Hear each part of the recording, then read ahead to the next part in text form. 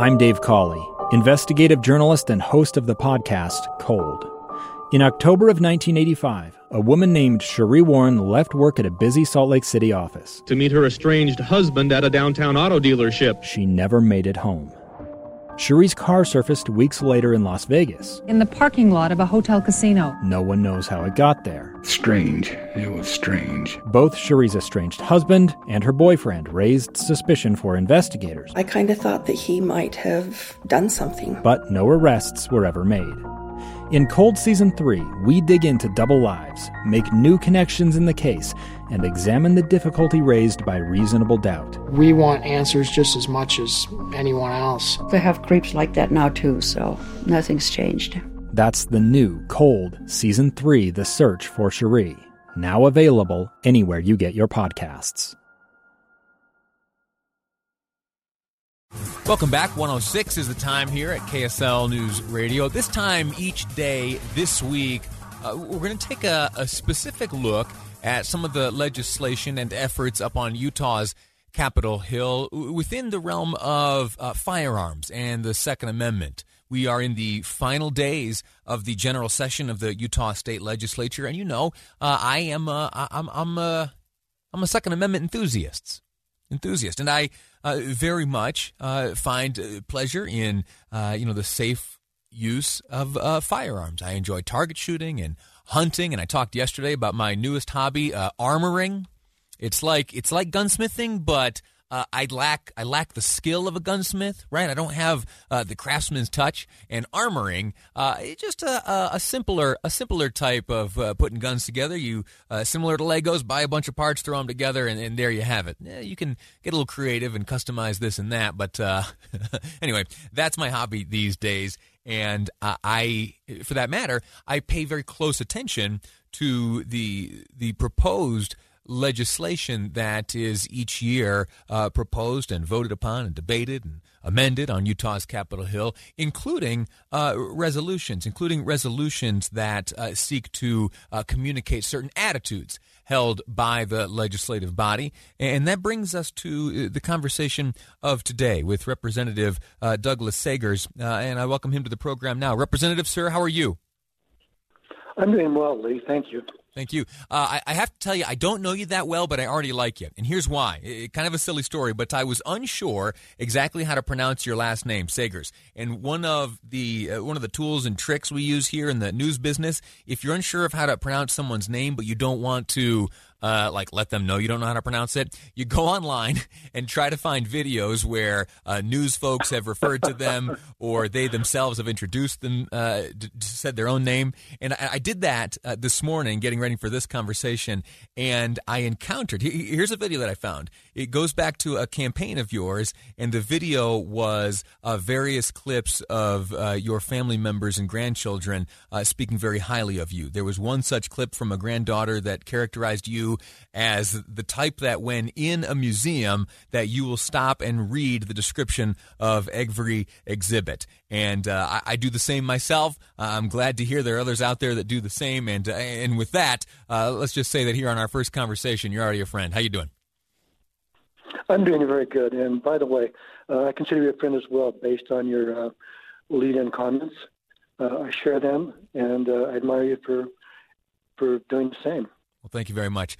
You just yesterday, if my information is correct, introduced a joint resolution affirming the legislature's commitment to the Second Amendment. I characterize the resolution as essentially a summary of the attitude of the legislature. Tell me why a resolution like this is important. And again, it is affirming the legislature's support and commitment to the Second Amendment. Why is it important for you to introduce something like this? Well, it seems like I wake up every morning and Washington's imposing some type of new law, regulation, or effort to infringe upon state rights. I find that very disconcerting. This morning, it was voting rights. They want to make sure that the federal government is in charge of voting rights rather than the states. But that's an entirely different subject. I'm deeply concerned about our Second Amendment rights and the effort by the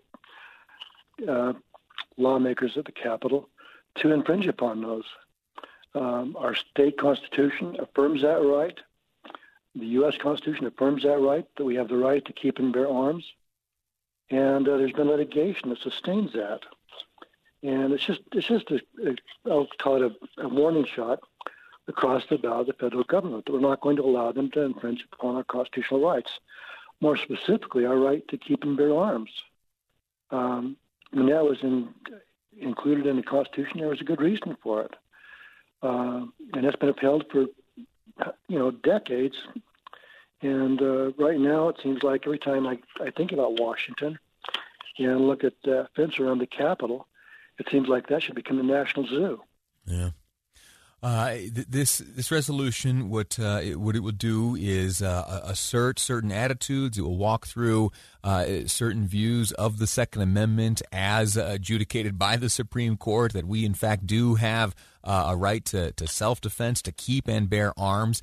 And once and if it is voted upon, it allows lawmakers to essentially plant their flag in the sand and communicate to constituents and all residents here in the state of Utah and elsewhere where they stand on this issue. I admire you for doing it. I agree with the whereas sections and the therefores, and it's a lot of legislative text there, but the message contained within is very important. And you talk about how there are efforts from Washington and elsewhere. Some of them are, back rooms by lobbyists and folks like that who are working against the Second Amendment. And there are those in power right now in sufficient number to bring about certain regulatory changes that would not be too welcome to those supporters of the Second Amendment. We have just a few moments left here, sir, and I want to ask you, outside of this resolution here, do you remember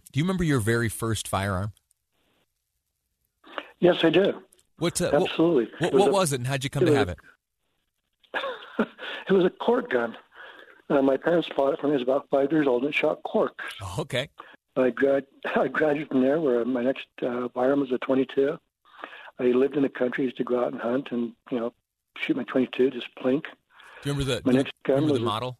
Do you remember the .22 model?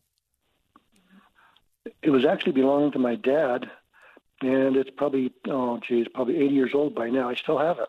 Is that right? Maybe one of those bolt actions that came from the Sears catalog? Any chance of that? Very likely. Oh. And then after that, go ahead. I'm sorry. No, I was going to ask what came next. It was a 12-gauge shotgun I got from Christmas when I was 12 years old.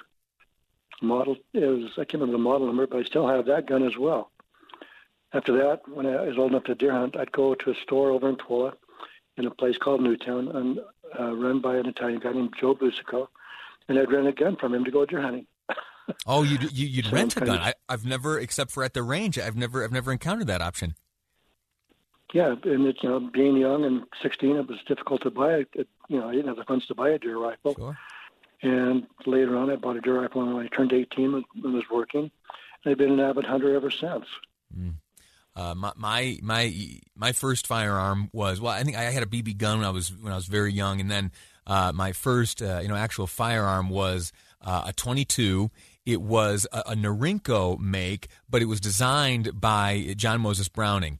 If you've ever seen it, the Norinco model, they call it an SA-22, and it does two interesting things. Number one, you can take it down. You can essentially detach the barrel from the action and stock, and then also, interestingly, it loads through the stock. There's a little port to slide your .22 rounds in there. Holds about 15 or 16 of them. That was my first firearm, a gift from my dad. We shot it at the gravel pit. That was after I got done watching my Eddie Eagle safety video from the NRA. Stop, don't touch, leave the area. Tell an adult. He added to that, keep your finger off the trigger, keep the muzzle pointed in a safe direction, and treat every firearm as if it was loaded. Anyway, sir, listen, our time's expired. I could chat guns with you all day, and I'm grateful to you for this resolution. I wish you the best of luck, and I look forward to more conversations in the future. Sounds good. It's good to talk to you. Thank you. Likewise, Have a sir. good day. All righty, we're going to take thanks for that indulgence. You know me, I like chatting guns, and hey, if you wanna share some of the details of your first firearm, I like knowing about what parents or what they choose to give to their kids as their first firearm, if that's something in your family. I don't disparage anyone who's not into firearms, not at all. And maybe you're not giving firearms to your children, or maybe you didn't receive one as a child, a responsible, safe child, of course. But 575-00, Utah Community Credit Union text line. Let me know. I'd like to trade notes with you. A quick break. When we return, we're heading back to Washington, and we're going to take a look at an effort to revive the forbidden earmarks. Yeah, what's that about? We'll find out next on Live Mike. I'm Lee Lonsberry, and this is KSL News Radio. 2 years ago, Americans watched in horror as a crisis unfolded at the Kabul airport. She was tear-gassed and beaten. Images of thousands desperate to escape Taliban oppression filled our news feeds. More than 80,000 Afghans made it to America. But the story didn't end there. It was very cold. There was no power, no heat. Who would help our newest neighbors? I'm Andrea Smartin. In Stranger Becomes Neighbor, you'll hear the stories of some remarkable refugees who left their homes and their dreams behind, only to start over from zero. Their only possession was 3 blankets. And you'll meet Americans who stepped up to help them. You want me to come when you deliver your baby. What can one person do in the face of an international disaster decades in the making? That's Stranger Becomes Neighbor. Find us at kslpodcast.com, follow us on Apple Podcasts, or anywhere else you listen.